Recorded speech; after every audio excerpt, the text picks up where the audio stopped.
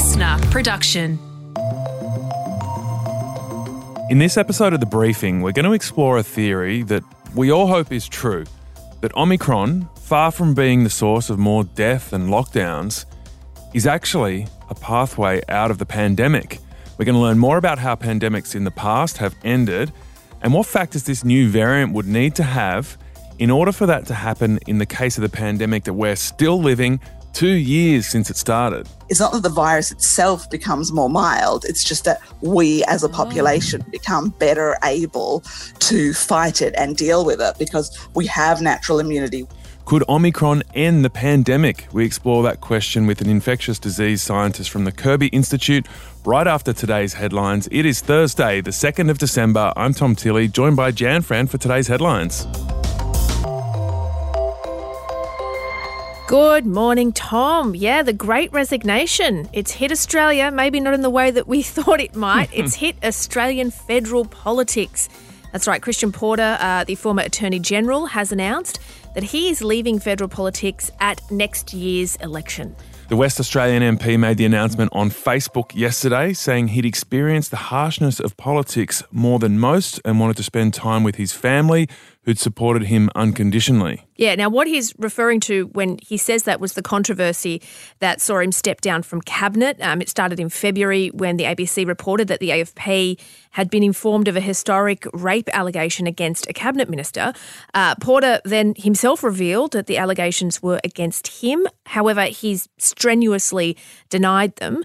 He stepped down as Attorney General and then later had to step down from cabinet altogether after it was revealed that he used a blind trust to fund a defamation case against the ABC, which he settled. And of course, he's not revealed who any of those donors into that $1 million blind trust were. And the other big resignation, and this one's expected to be announced today, is the Health Minister, Greg Hunt, which is a very big one in the middle of a pandemic. News Corp and the Nine newspapers are reporting that the Health Minister will use the last sitting day of Parliament, which is today, to announce that he won't be contesting his seat at the next poll. Yeah, it's a bit of a challenge for Scott Morrison because there are 9 other coalition MPs calling it quits as well. And the first survivor to take the stand in the Ghislaine Maxwell sex trafficking trial has testified that Maxwell introduced her to Donald Trump when she was 14 and also claimed that she was on a flight with Prince Andrew. Yeah, so the woman referred to in court by the pseudonym Jane says that she was taken by Jeffrey Epstein to Mar-a-Lago, which of course is Donald Trump's Florida residence, when she was 14 years old. That's where she met the former US president. It is worth noting, though, she has not accused him nor Prince Andrew of any misconduct. She's named some big names, though, there. Indeed, she has. She also gave evidence that she had sexual contact with Jeffrey Epstein when she was 14 years old and that Ghislaine Maxwell was frequently in the room when that abuse happened. So that testimony comes after Jeffrey Epstein's former pilot, Lawrence Paul Vasovsky Jr., told the court Miss Maxwell was the number 2 in Epstein's hierarchy. Maxwell's facing charges of sex trafficking. She's accused of recruiting and grooming girls for her former boss and partner Jeffrey Epstein to abuse.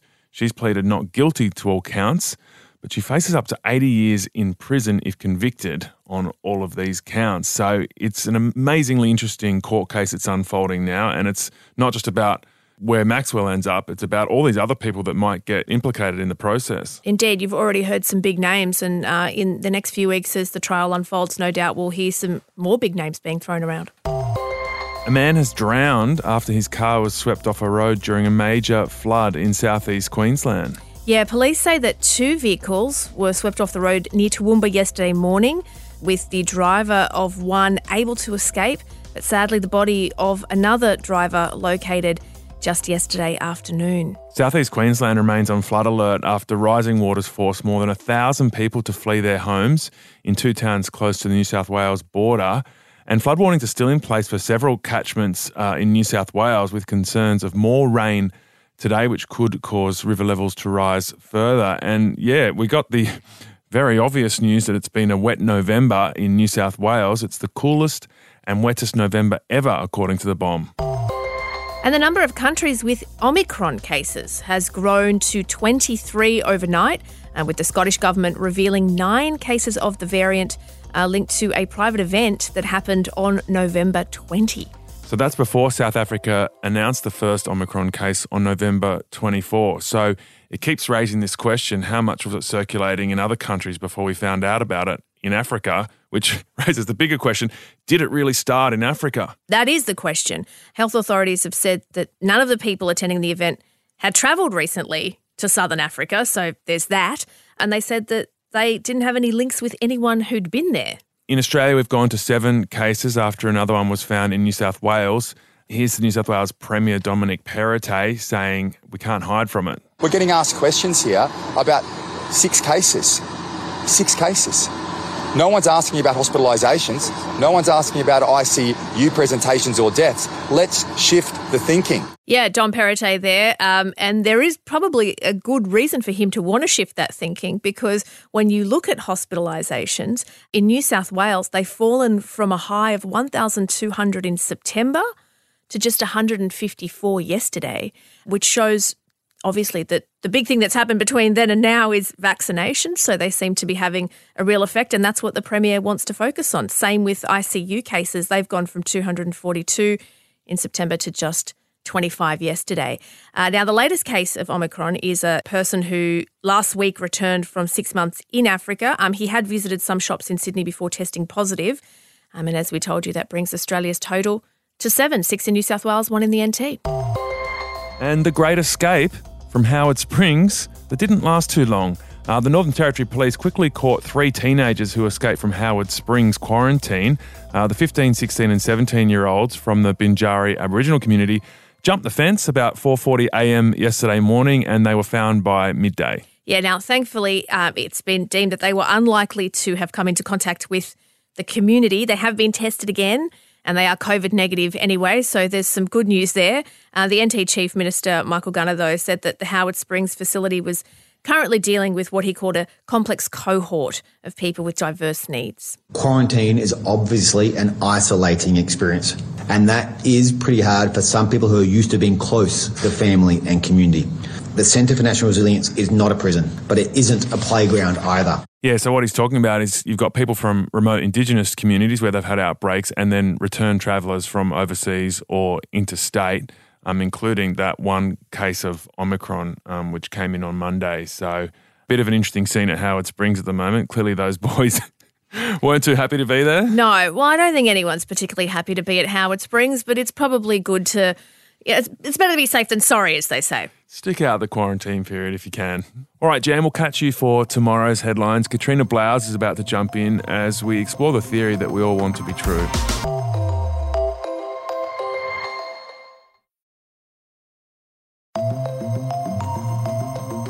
All right, now to our briefing on Omicron and whether it could end the pandemic. Theory we're going to explore in detail.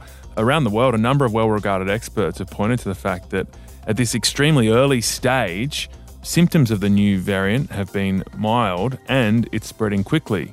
Now, Katrina Blowers, as we're about to hear, those are the factors that may determine the future of the pandemic. Yes, indeed. Now, Dr. Deborah Cromer is at the coalface of this modelling that's going to look at how effective our current vaccines are against this new variant. She heads up the Infection Epidemiology and Policy Analytics Group at the Kirby Institute at the Uni of New South Wales. Now, Deborah, thanks for joining us. We all obviously would love this theory to be true. Before you comment on the likelihood that it is true, how could that happen? How could Omicron be the pathway out of the pandemic?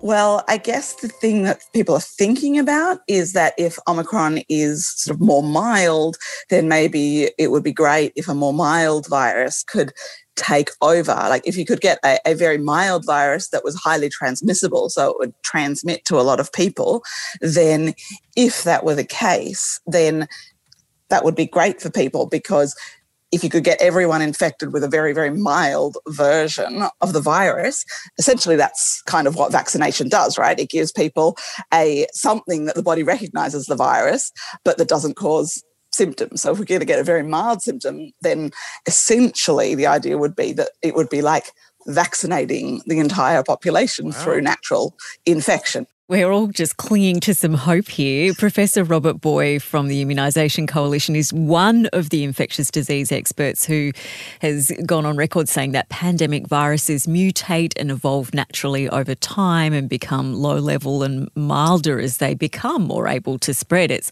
I guess, in the virus's best interest to do that. And he also said that we have coronaviruses now which cause really mild symptoms that once upon a time, hundreds of years ago, caused pandemics. Could this be the future? The reason that a virus would mutate and evolve is to do with evolution. So a virus really doesn't care about whether or not it makes a person sick.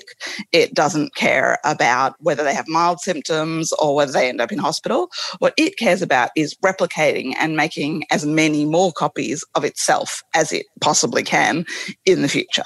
The reason a virus would mutate would be to make it more transmissible, so it can get from one person to another person faster, because that means that over time it will create more copies of itself, or it would mutate to avoid any immune responses that already existed in the population.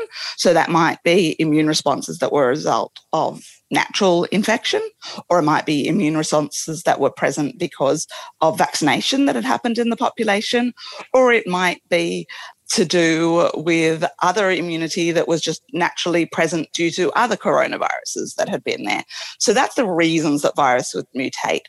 The reason that we would think that they might become milder is because in the same way that a virus wants to replicate, it doesn't suit the virus if the person it infects dies or goes to hospital, because if you're in hospital, you're not mixing with a lot of other people and therefore you're not giving the virus much opportunity to spread itself. If you're dead, certainly you're not. So the reason that a virus would want to maintain a lower level is because it's not in the virus's interest to kill the host or to make it so sick that it can't mix and spread with other people.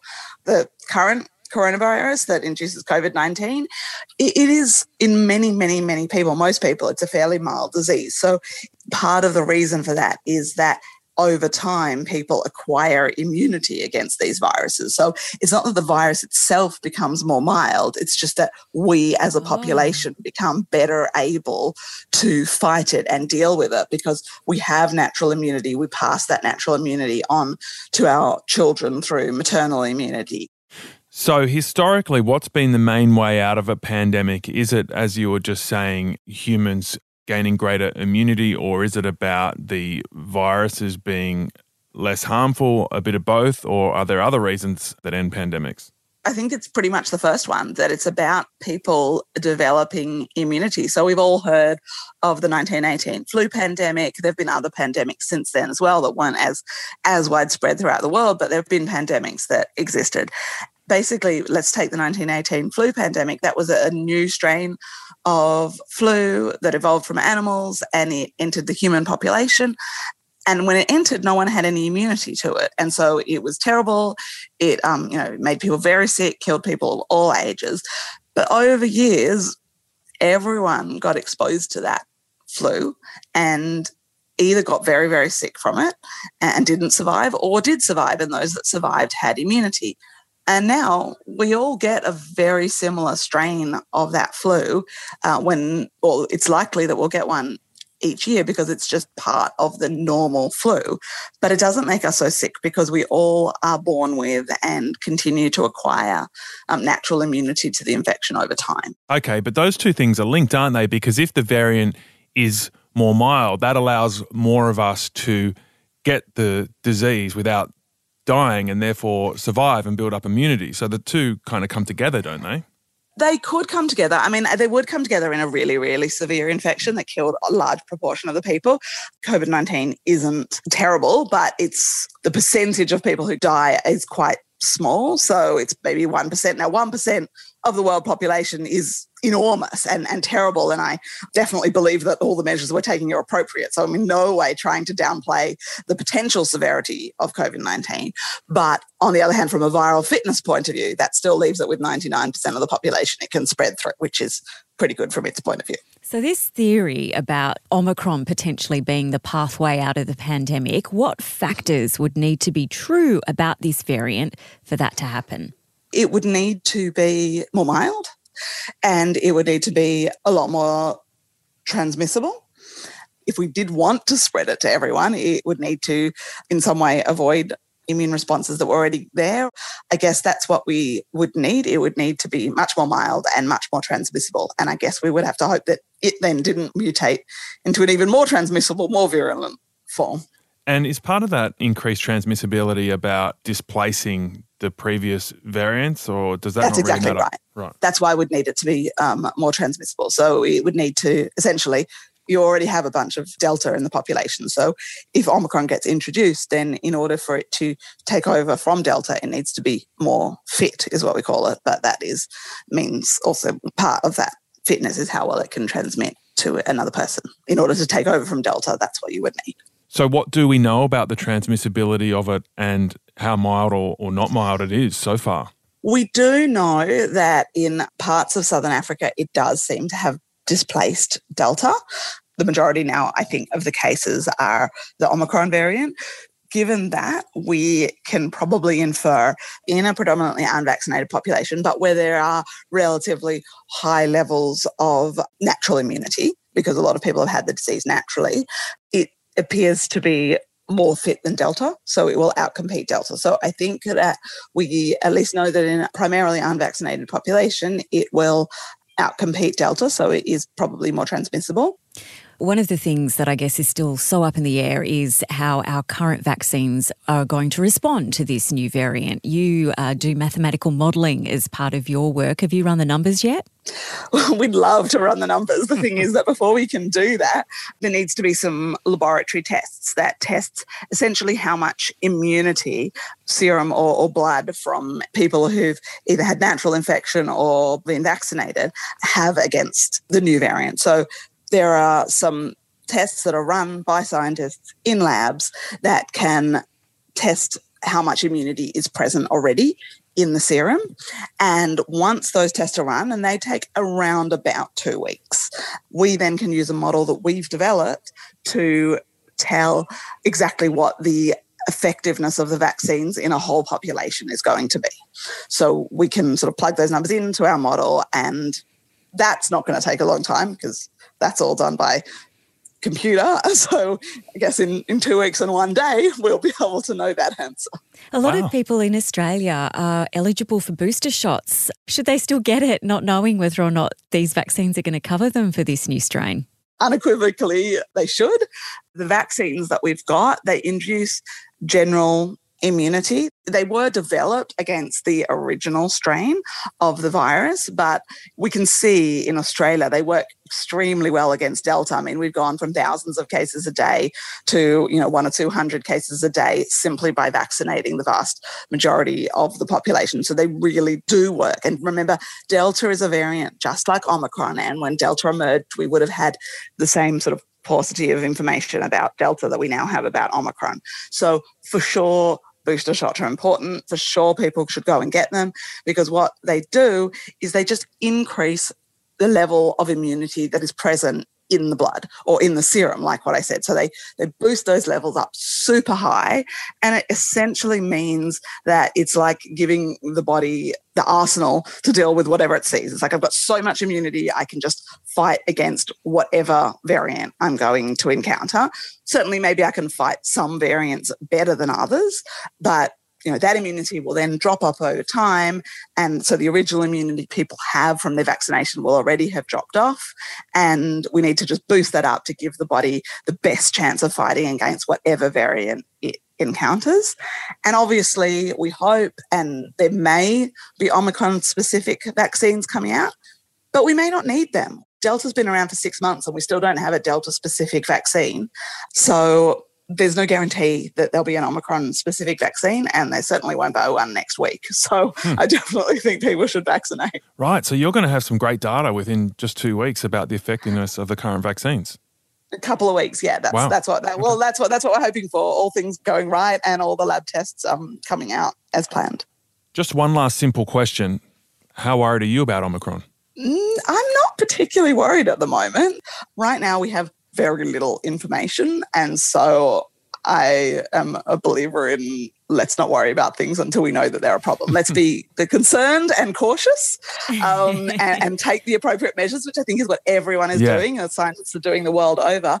But until we know it's a huge problem, let's just put the right measures in place, and they are being put in place, restrictions. And I think that's very, very sensible. We need to be cautious, but we don't need to be panicked. That's exactly the same reaction Katrina and I had, but we didn't have any real scientific knowledge behind it, and you do, so that's great.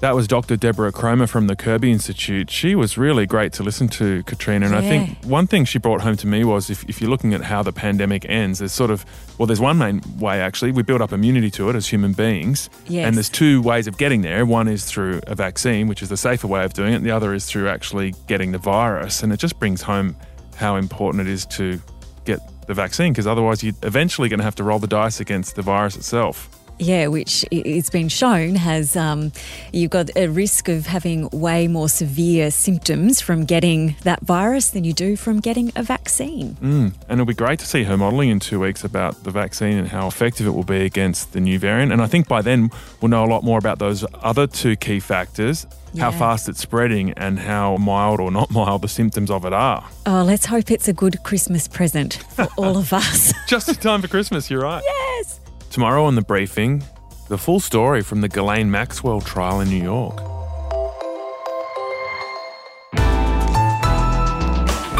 Listener.